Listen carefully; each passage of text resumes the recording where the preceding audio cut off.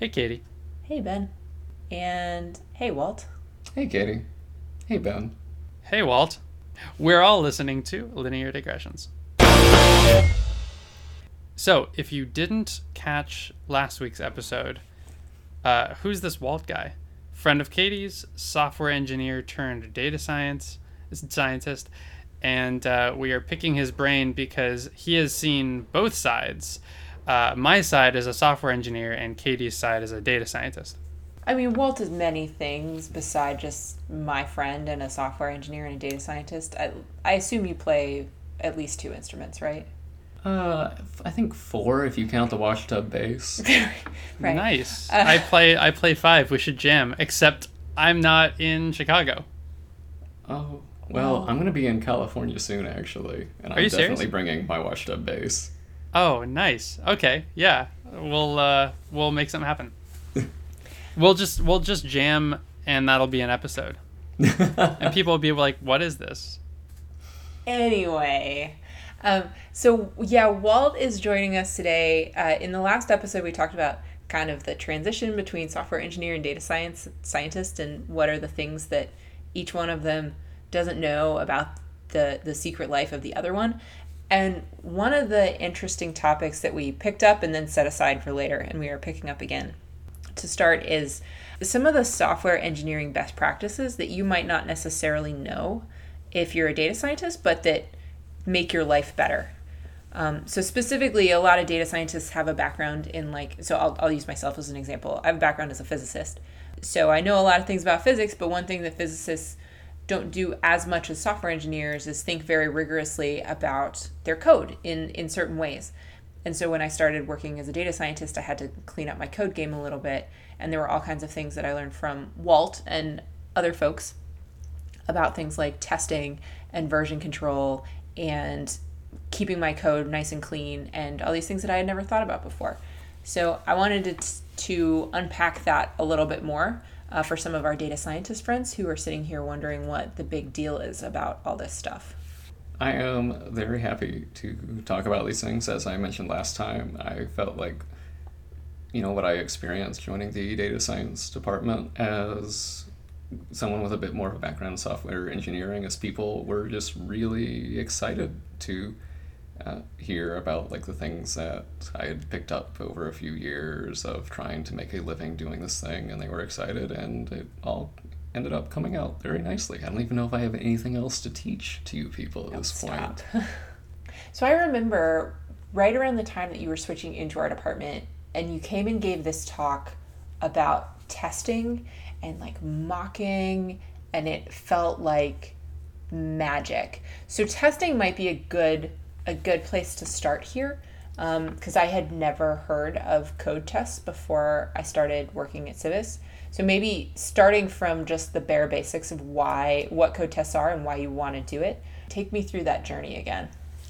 Sure. So I have a feeling that if you have ever written code, you probably wrote it, and then you wondered, does this work? And then you ran it, maybe against some toy example. Maybe you just had a CSV file with 5 rows or something, and you ran it and you said, okay, that looks like it worked. And then you went and you changed your code, and you said, oh, is it still working? And then you went and did this process again, this manual process of write some code, then run it against some example, and then stare at it. And it turns out that this process of here's an example, and let me try to run it, and let me see, hey, does that make sense? You can, in fact, automate that, so that instead of you having to do this and stare at terminal output or whatever, you look at a computer can do this and say, oh, things are still working, or oh, you broke things horribly. You need to go back to work. And also for context, in my work at Facebook, the system that I work on has several hundreds of tests, right? So if I were to actually do that manually, it would take me several hours. But if I hit the run button on my tests, or if they run automatically, granted they're different tests, but than maybe tests that you guys might be writing, but they'll run in a lot less time than if I were to do it manually. Well, I am very jealous of you that you have Sorry, my hundreds tests and all hundreds. take 20 milliseconds to run. That sounds like a wonderful place to be. So Because- what does testing look like in the world of data science then? Interesting question. So one way to test things would be to, set up some model and then write a test and say, hey, we fit this model, and then it's able to predict that this class has a likelihood for this particular row of 0.135767, like this like really horribly long floating point is kind of a naive way to do things. But it ends up turning out, so essentially what you're doing when you're writing tests is you are stating invariance about your code. And how would you define the word invariance? Things that it must or must not do, just kind of true facts about the universe. And these true facts about the universe that's include deep. this code that you have just written. So when you run your test, it says, okay, when I put this in, something like this has to come out, otherwise my universe of this code is broken. Yes. So like one maybe like slightly simpler example than the thing I was getting into, which is a good place to start, would be if you were trying to write a function that, say, takes a list of numbers and sorts them. And so your invariant in that case would just be like, no matter what numbers I put in, if I read the list back, every successive number must be greater than or equal to the one before it. So that's an invariant you can state about properties you can say with confidence should be true about your code. And then you can throw a bunch of inputs in and then run the tests and see if those are true.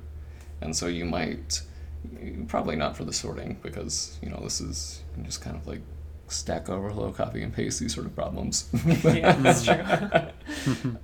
But for more interesting problems, you might at some point realize there are edge cases your code hadn't handled, or a lot of, I feel like what they do is it's because a lot of why I think tests are great and neat, and why I'm so very jealous of you, Ben, in your hundreds of tests in Milliseconds life, is it gives you, because coding is such a social activity and you spend so much time reading other people's code and writing it and working with other people's code, it just gives you a lot more confidence when you are diving into this code base written by a bunch of people and maybe they don't even work at this company anymore, and you sit in there and stare like, what were they thinking? Who are these people? Where and why did they even leave? This is such a great job.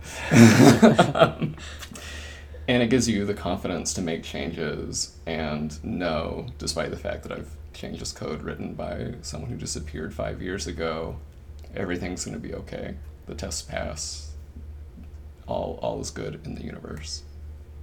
Fingers crossed. That, of course, only works if you have a good suite of tests. But assuming you're thinking critically about your problems, you probably have a decent set of tests. Well, and this gets into, actually, I'm going to use this as a segue into one of my favorite Blackmagic pieces of testing, which is, so a lot of times I was writing some code, this was a few months ago, where a significant part of what the code is doing is hitting a database and returning back input from that database and using that input as like a configuration for like a thing that it would do and blah, blah, blah, blah, blah. And so I needed to have code that was basically looking at the stuff that I put into that database query and the stuff that I got back out. So like maybe as a concrete example, let's say that you're trying to test a function that's supposed to insert a row into your database. You don't want it to be when it runs that test that it actually inserts a row into your database, because then every time you run your test, it's going to be like arbitrarily adding all kinds of stuff to your database. And so this gets a little bit more into mocking, which is one of the most magical things I think I've ever seen. And I remember Walt talking about it in his testing talk a year ago, and we should bring this magic to the podcast right now, if we could. I think we can do it. So if we are thinking about this in terms of stating invariance, in terms of stating true facts about our code, one of the facts we probably do not need our test to assert is if you put, like, a database is capable of reading SQL. So you might ask, does my test need to hit the database? At that point, what is your test testing? Is it testing your own code, or is it also testing this thing called the database? And I think it's fair to say that the people who wrote the database are also good engineers who probably have their own suite of tests, and they are probably pretty good at handling SQL. So part of it is just answering the question, what am I testing? As well as all the other questions you ask, like, do I want to actually have to take the time to write the database and all this messy thing? So if you don't want to test the database, but you still need the database to return something to test your own code, how do you get around that? So this is the land of mocks and mock objects, so your code might take in a database object which has some function that accepts a query string or accepts some bit of SQL and turns it back.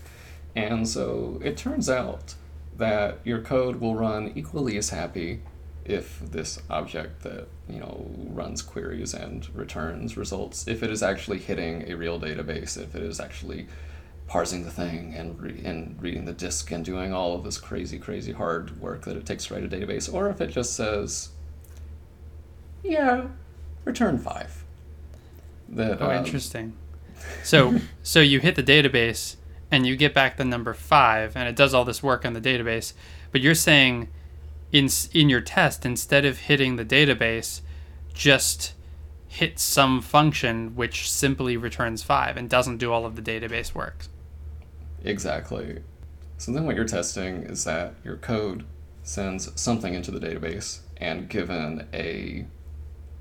given some sort of legitimate response from the database, that it acts correctly. So you're just testing, hey, if I accept a response from this database, do I do the right thing, rather than does my database do the right thing?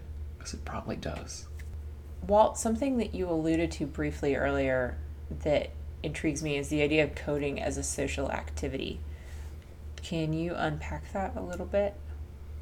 So a thing that is true about just really most any piece of code is that it is read many more times and it is written, which you're maybe not conscious of if you're just working on your own in isolation. But as soon as you join a company full of people, or if not at a company, if you're working on an open source project with other folks, the reality is that your code is read by many people and written only by you.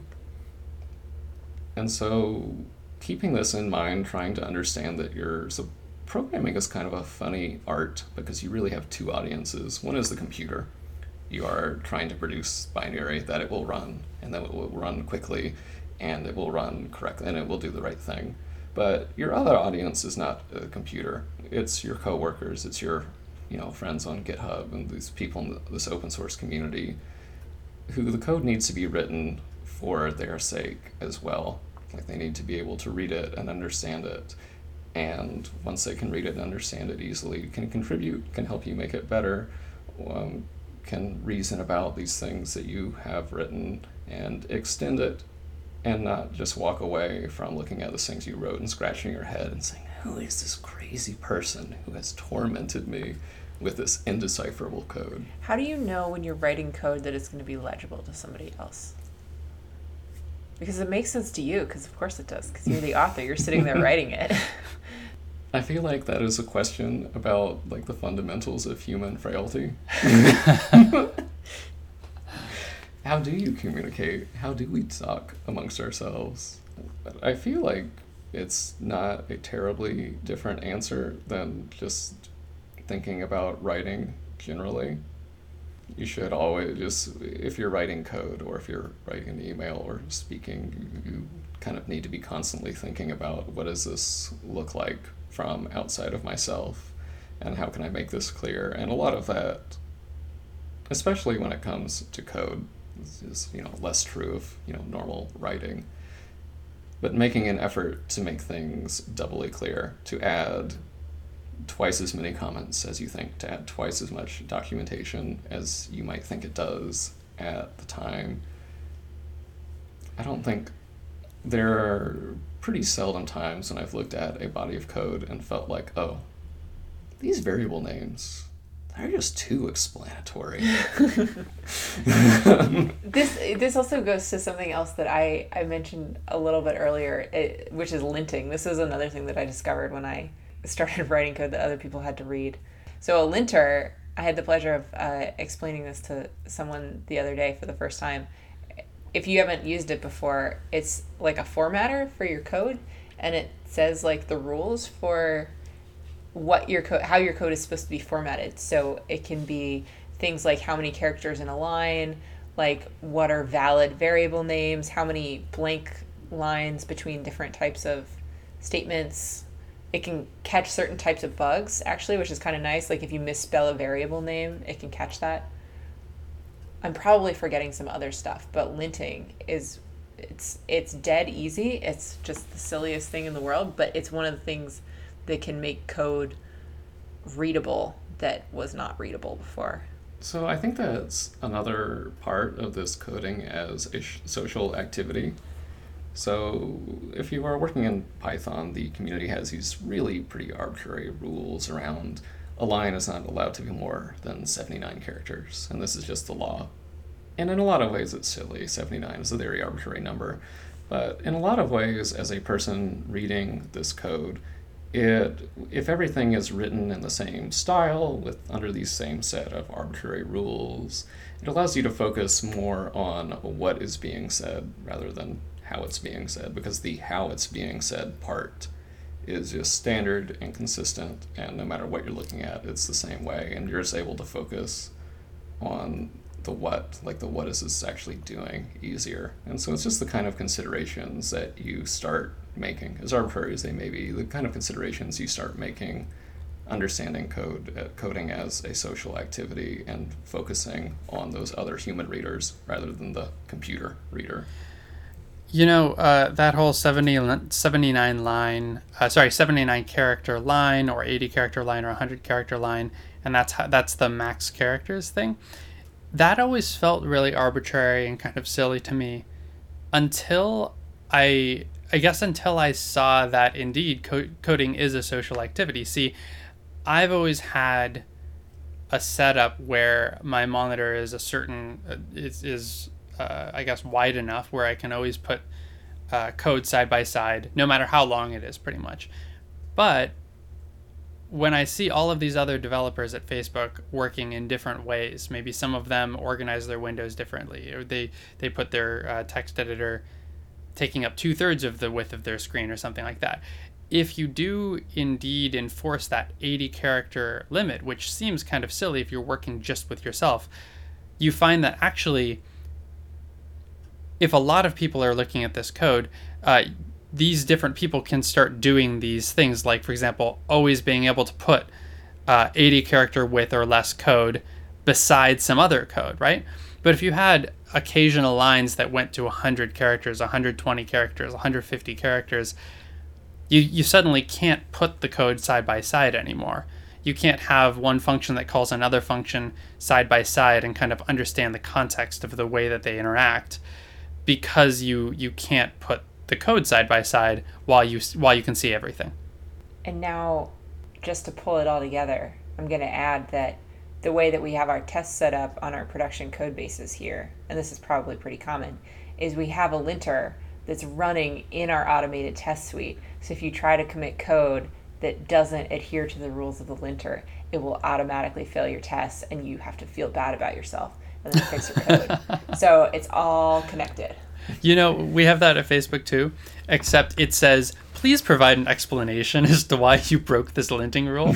Because every once in a while there's a legitimate reason, but that's like 0.1% of the time there's a legitimate reason.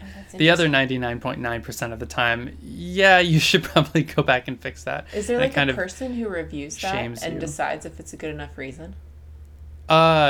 Not well. I mean, your code reviewers are. So, like at Facebook and at most companies, most software development firms, if you want to commit some code into your code base, obviously, the company wants it to be of sufficient quality, and so you will have one or more code reviewers who are required to look over your code. And maybe even for really critical code that could just break everything, you might want to have multiple reviewers all accept your diff or your code. Got it. I see. So, Now I want to. Oh, sorry. Go ahead. So perhaps unrelatedly, but also relatedly, are you familiar with the apocryphal story of where this magical number 80 comes from? I am not. So the story I heard is 80 was how wide IBM punch cards were back in the day. Oh, no way. We just carried that forward. Regardless of whether that's true, that is really fun. We say a lot of stuff on this podcast, that may or may not be true. So let's just go with it. That's our time-honored tradition here. Yeah. So I want to introduce a plot twist. You may be, you the listener, not you, Katie or Walt, but you might be sitting at home listening to our podcast or driving and thinking, I program on my own. You're talking about coding being a social thing. That doesn't really apply to me. Well, as it turns out, it does apply to you, and I'll give you the context of my own experience, which is that when I was working on software projects with just me, there were these crazy versions of Ben of the past, who kept committing really crappy code, and then Ben of the present would look back and be like, oh my God, what kind of idiot monstrosity this is. This function is horrible. So I'd go and I'd fix it and I'd make it really nice and pretty. And a couple months later, I would be sitting in the same place, looking at the same file, looking at the same function that's all cleaned up, and be like, oh my God, this is disastrous. This is horrible. Who wrote this? Because as an engineer, even if you're working alone, you're constantly growing, right? So you're not just coding necessarily with other human beings, but you're coding with yourself of the past, and you're coding for yourself of the future. So if you're a good Samaritan and a good steward of your code base, even if it's just you who's working on it, the you of the future will appreciate the extra comments, because while you may know why you did this now, in 3 months or 6 months or a week, you probably won't remember. Been there. Yep. I have also bumped into this nasty behavior from past Walt too. We've had a good time here tonight, but the timer on our recording is growing a little long, so I think we're gonna call it a night.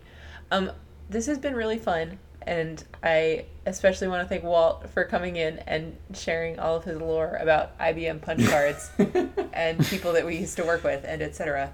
And I guess that was the other episode a little bit more. But anyway, this has been really fun, and thank you for sharing your wisdom, Walt.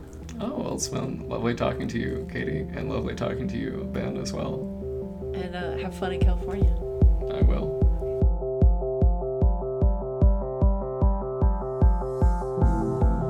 Linear Digressions is a Creative Commons endeavor, which means you can share or use it any way you like. Just tell them we said hi. To find out more about this or any other episode of Linear Digressions, go to lineardigressions.com. And if you like this podcast, go ahead and leave us a review on iTunes so other people get to listen to this content too. You can always get in touch with either of us. Our emails are ben@lineardigressions.com and katie@lineardigressions.com in case you have comments or suggestions for future shows.